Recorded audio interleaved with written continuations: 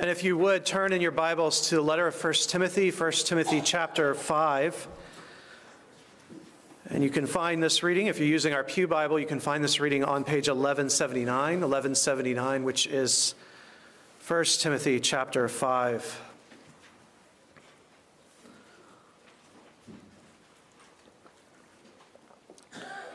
The Apostle Paul teaches us to love the church.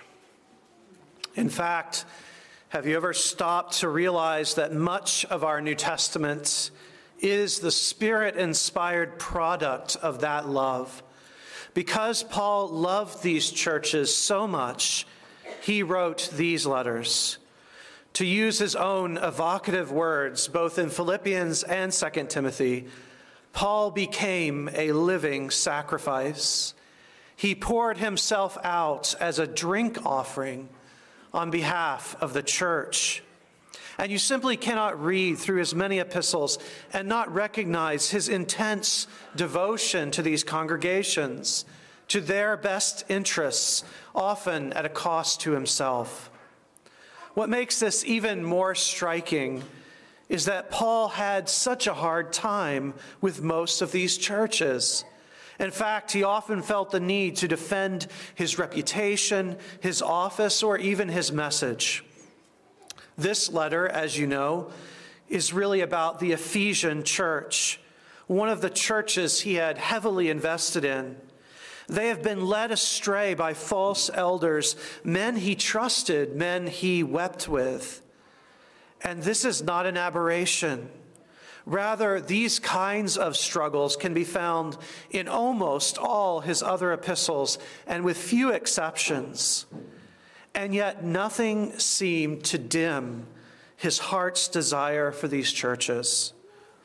Now, it would be tempting to think that, well, Paul felt that way. He loved these churches so much simply because he was their father, their founder.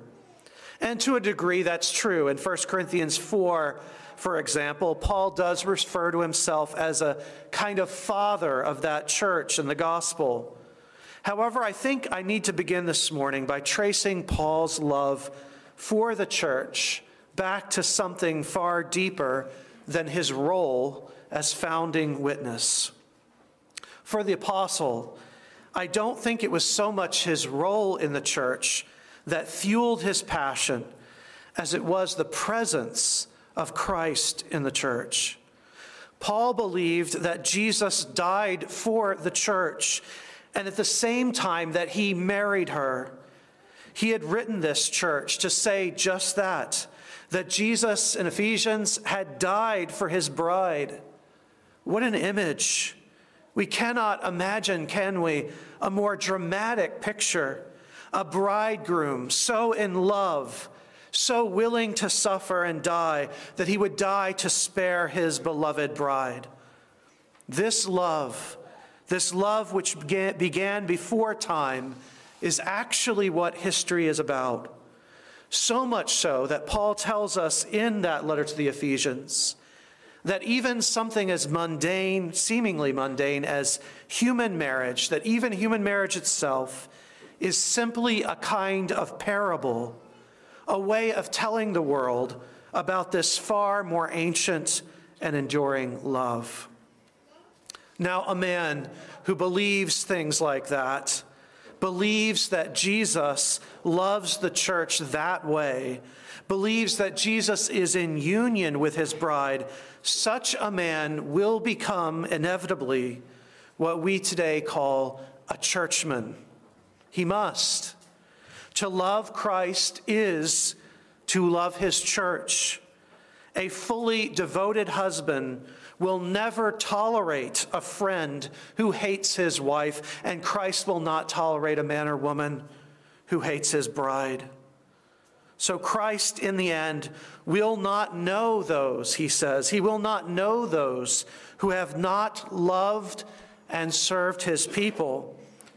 He will say to them at the judgment, I never knew you. Depart from me.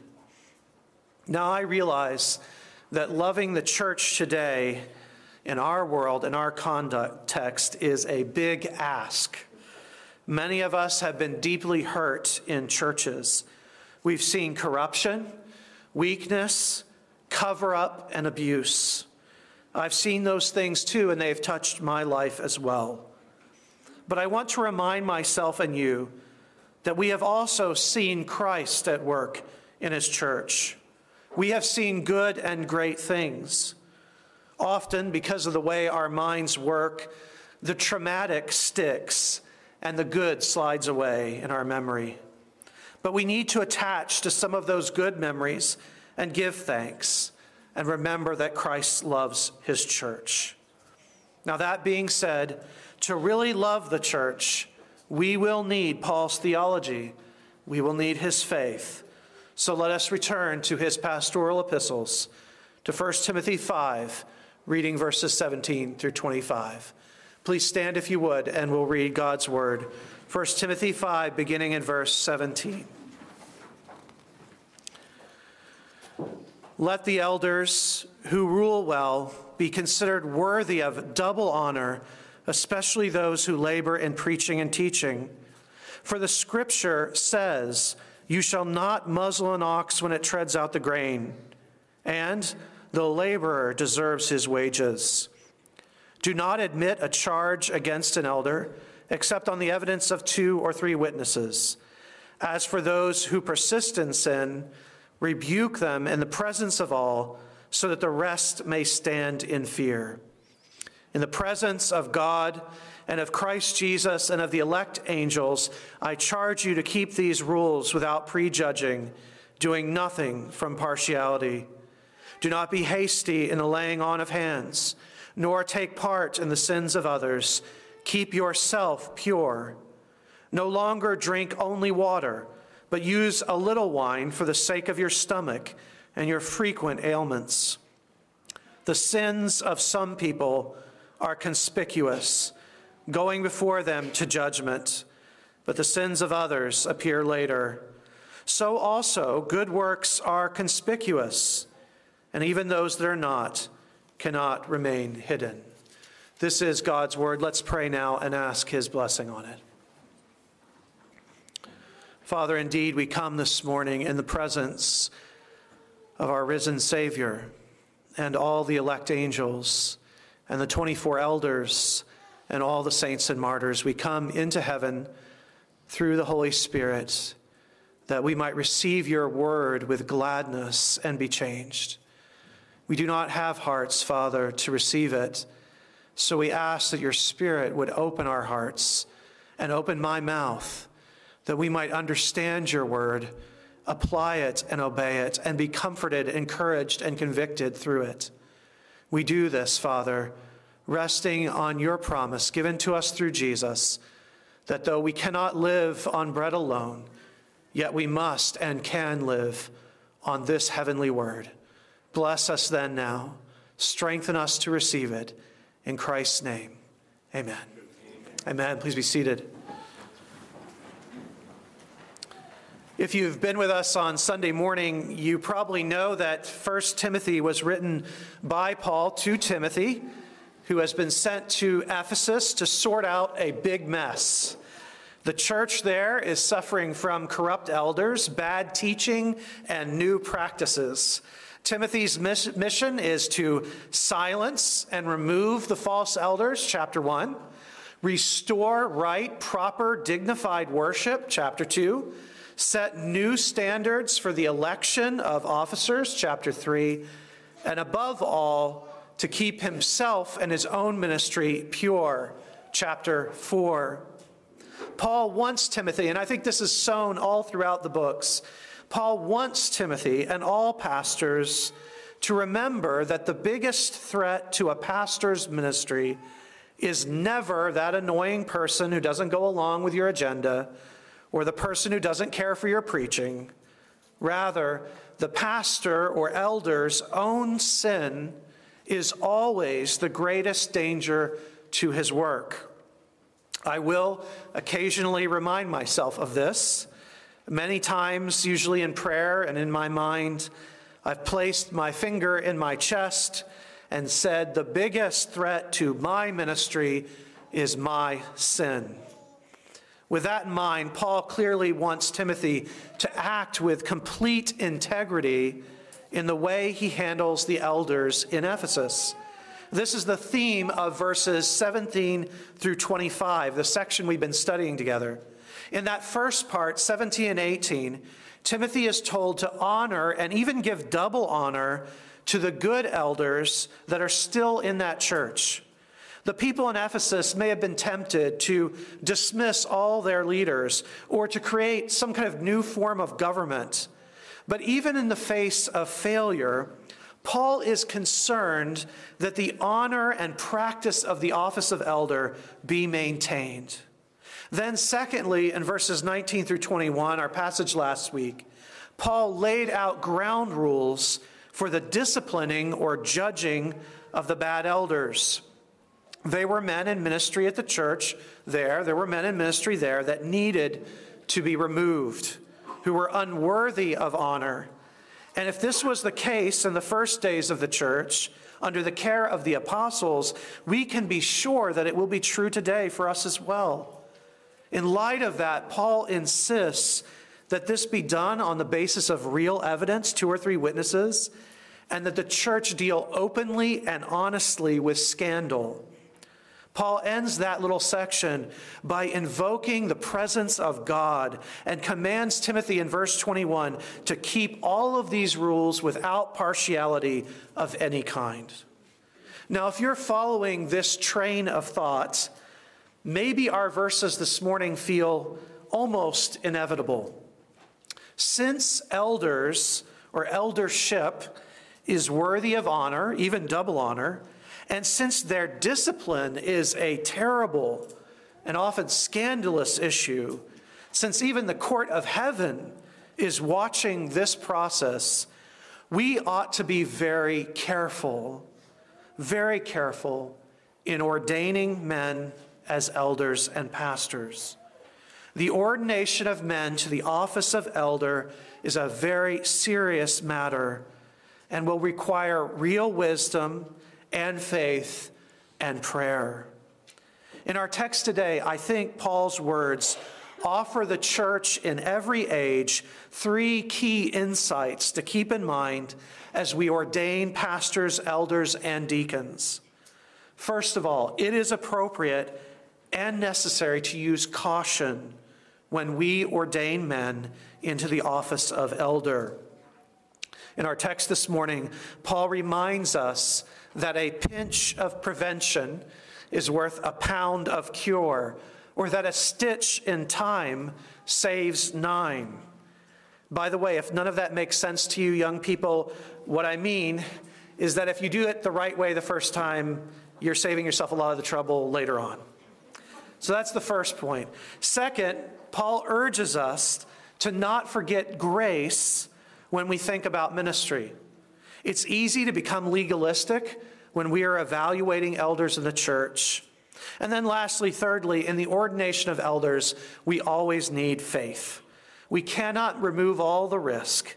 We have to trust God to bring the truth out and preserve his church. So first of all, notice with me this morning the caution that Paul encourages in verse 22. He writes, "Do not be hasty in the laying on of hands, nor take part in the sins of others. Keep yourself pure." On the surface, this verse is fairly straightforward. Don't rush the process. Don't rush to ordain men. Be cautious. Now, that may sound obvious, but in reality, it's a great temptation that many churches face. It's one our church has faced. Many of us who have been believers for any length of time, we've found ourselves in this situation maybe more than once. Maybe our church was low on leaders, and suddenly a bright, capable, passionate, successful man joins the church.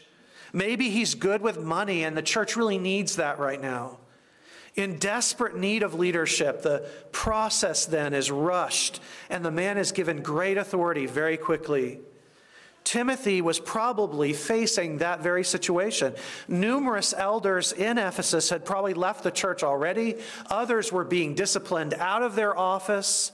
There was real need for workers and leaders. A vacuum had formed in Ephesus.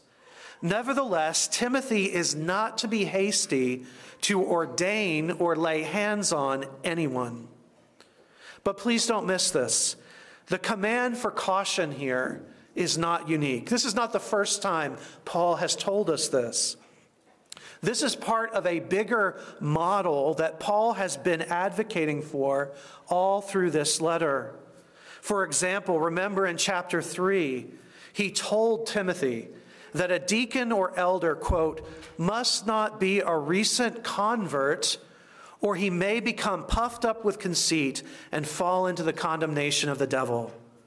One of the most unloving and foolish things churches do is to take a new believer, an immature believer, and give them leadership.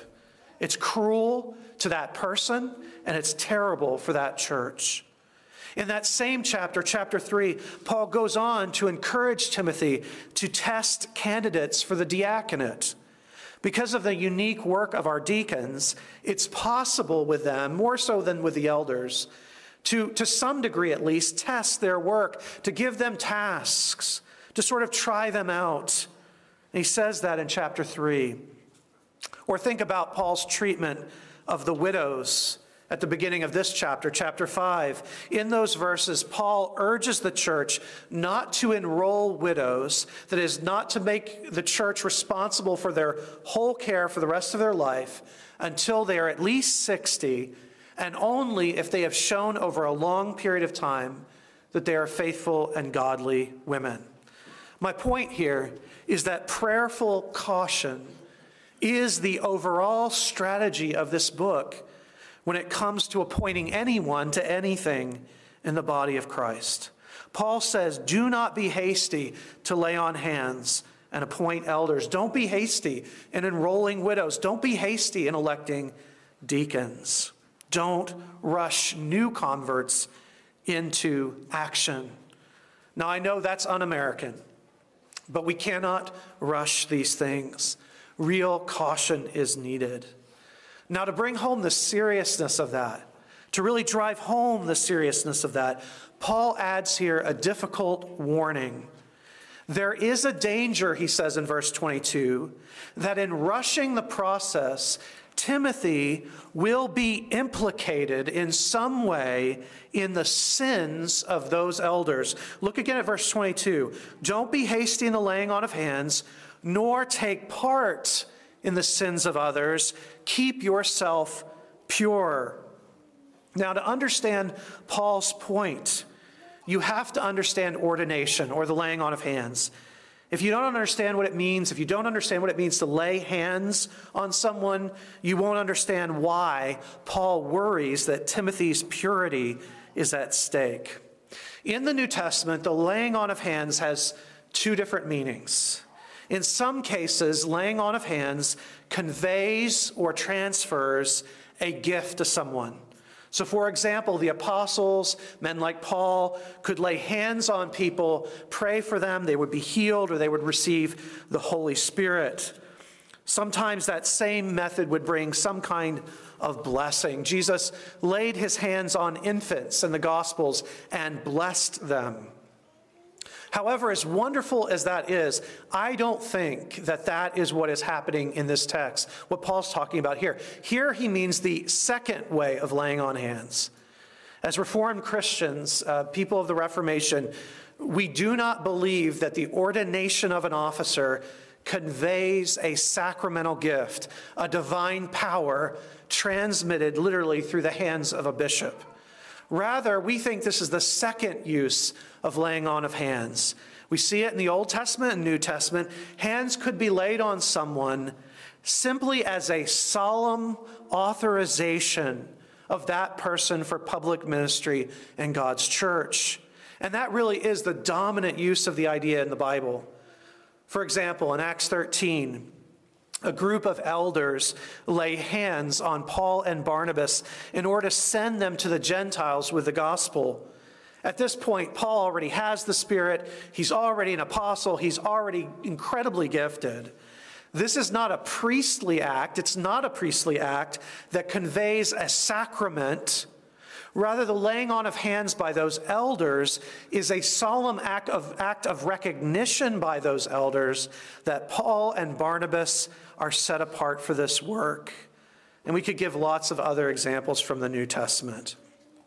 The point is this: the hands being laid represented that those elders have given their blessing, and that in some sense, these newly ordained men are sharing in the ministry, joined with them in ministry. Therefore, in laying hands on these men, in ordaining elders, Timothy is validating those men's ministries. He is declaring that man above reproach, and he is giving his official support. He's sharing in the ministry with them. So Paul is concerned in this verse that Timothy will rush the process of ordination, that he'll be too quick to lay his hands on men in the church and appoint them as elders. If Timothy does that, he risks being partly responsible for their sin. Now, as we'll see in just a moment, we'll get there in a second, Timothy can't know for sure. Our elders can't know for sure. Paul himself, remember, Paul himself laid hands on and ordained men who later fell away. The point here is simply that if Timothy is not doing due process, if he's not using proper caution, then he will share in some sense in the guilt of what happens next. A passage of Scripture that I think really clarifies this for us is 2 John verse 11. John writes, "If anyone comes to you and does not bring this teaching, that is the apostolic faith, do not receive him in your house or give him any greeting, for whoever greets him takes part in his wicked works." Now, John is not saying that you can't have unbelievers in your house. You should have unbelievers in your house, especially to dinner. It's a great way to evangelize. What John is saying, he's talking about taking a false elder, a false teacher in the church, and giving them hospitality, especially in a culture where bringing someone into your house meant that you were receiving them and their teaching. You were validating them. You were saying, yes, I'm behind. I support this person. And so Paul and John are very concerned about that reality in the church. Now, brothers and sisters, this is a serious verse for our church. It's a serious thing to be implicated in the sins of another person, especially someone who may do massive damage to the church from a position of leadership. If we're going to take this verse seriously, we have to embrace godly caution. In saying that, though, I don't want you to leave here this morning thinking that I'm calling you to paranoia or fearful hesitancy, or that I'm urging us to just trust our processes, our exams, our education, everything we put pastors and elders through, or even our intuition, our just sense of, I don't like the way he looks. We can't trust any of those things ultimately, and I don't think that's what Paul wants. What he is calling for, though, is a kind of caution that comes from faith, a caution that allows us to wait patiently for the Lord, a caution that is born of trust, a trust that if we surrender our will and our timeline, he will make it clear. Alongside that word of caution, notice also with me that Paul gives a word of grace in verse 23. He writes, "No longer drink only water, but use a little wine for the sake of your stomach and your frequent ailments." Some of your Bibles may have a parenthesis around that verse. The translators are just letting you know that this seems to be a bit of a break in Paul's thought. However, those markings are not there in the original Greek.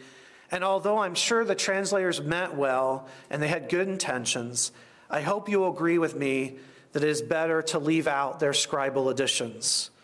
More importantly, I don't like the parentheses because it suggests somehow that this verse has little to do with the verses around it. And that's just not the case. Verse 23 was written by the Spirit of God speaking through Paul with the express purpose of balancing what we just read in verse 22. In verse 22, Paul is calling for holiness, seriousness, caution in a very powerful way. Paul knows that Timothy has a very sensitive conscience, that Timothy needs to hear not just words about the seriousness of being an elder, but he also needs to hear about God's grace, love, and mercy to him. Timothy, it seems, has already separated himself from alcohol as a way of remaining pure and a way of ensuring that his mind is always fit for action. And that is not altogether wrong. Remember, Paul will tell him later in 2 Timothy that he is, quote, to preach the word and be ready in season and out of season. In light of the seriousness and urgency of his calling and the huge spiritual warfare that's going on in Ephesus, Timothy has chosen abstinence. Again, in and of itself, this is not a problem. The Nazirite vow in the Old Testament commanded that some men who are dedicated to full-time ministry especially should abstain.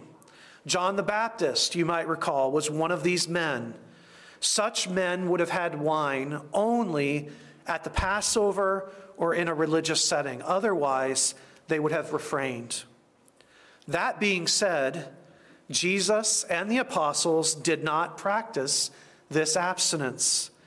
Jesus began his ministry by creating wine, and he was even falsely accused of being a drinker by his enemies.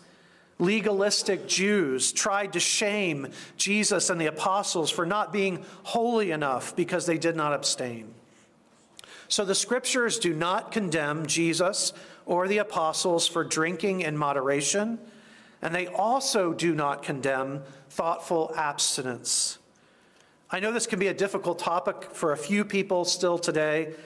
I've known men who voluntarily abstained as ministers of the gospel, and we should respect that so long as they do not force it on others. We also should respect those who have a past in alcoholism and need to live in abstinence. This glorifies God. For myself, full disclosure, I've chosen to exercise what might be called extreme caution because of my office. But this does not mean that I am holier than thou. The standard of God's word is the standard, and that standard is clear. Wine is good. Drunkenness is evil. Whenever we consider fasting or abstinence, which can be good, both of which can be good, we also need to remember Paul's warning, his criticism in this letter of the false teachers. In 1 Timothy 4, he says that the false teachers, they forbid marriage and require abstinence from foods that God created to be received with thanksgiving by those who believe and know the truth. For it is made holy by the word of God and prayer. Now, please don't misunderstand what I'm saying here. Timothy's abstinence was not the product of false theology. He was not following the Ephesian false teachers. Timothy had probably chosen this path of abstinence long before he ever came to Ephesus. If Timothy was going to do this to earn God's favor or impose some kind of legalistic standard on others, Paul would have jumped all over that. In fact, Paul repeatedly jumps all over that. Colossians 2:18, he writes emphatically, quote, "Let no one disqualify you, insisting on asceticism." Paul would have spoken out if he thought his spiritual son was involved in that kind of false teaching. So Timothy was not engaged in some kind of works righteousness. However, don't miss this. There was a problem. There was a problem. In fact, a fairly significant problem, and one that relates to the ordination of elders, and one that almost all elders at one point will deal with. Timothy's abstinence, though well-intended, was hurting him. He was unintentionally harming himself in order to better minister to others. Of course, that is not what he meant to do. But in seeking to be the perfect minister, he was really harming his own body. And so Paul offers here a word of grace. He says, Timothy, you have frequent ailments, brother. Your body and your constitution are not strong. You cannot keep pushing yourself in this way. You need to use a little wine for the sake of your stomach. Coming from Paul, this little verse must have meant so much. So take it out of the parentheses. It means so much coming from Paul. More than anyone else, Paul was willing to be all things to all people. He was willing to make every sacrifice to better reach people. Paul reminds the Corinthians that he refused an income. He even refused to be married in order to remove all doubts about his motives in preaching the gospel. He was willing to give up meat. He was willing to give up drink or whatever he could refrain from to help others. Paul believed more than anyone in making real, profound sacrifices in order to do ministry. He gave up rights. He gave up liberties and conveniences. But listen, in this little vital verse, he says no to self-harm in the name of ministry. If you know church history, you know this verse was lost. It was put in parentheses for a long time. Sadly, in the Middle Ages, especially in the Middle Ages, men and women came to believe that by abusing their body, they could please God. Monks would literally whip themselves, opening up wounds in their body to please God. This verse exposes the lie in all of that. In ordaining elders and evaluating elders, we must leave room for them to be real people, to rest, to struggle, to need medicine, to need breaks, to need sleep. Timothy's example should warn us against ignoring grace and mercy when we speak about these things. I think this one verse can also open up to us a very important moment of grace and how we view pastors and elders. And I would add parents, and many other people fall into this. Some of us, especially if we're in a large church, are viewed at a distance. That's what the celebrity pastors are today, viewed at a distance. That man becomes untouchable and seemingly ideal in every way. So many celebrity pastors, even those in our Reformed tradition, are not really seen as men with all the problems of men. You don't know them, and that's part of the attraction. They preach grace without seeming to need it, or at least not really. However, when you get close, when you get to know their wife, when you first see them lose their temper a little bit with their kid, when you learn about their embarrassing medical condition, then and only then do they become real. Well, in this verse, Timothy here is made real for us.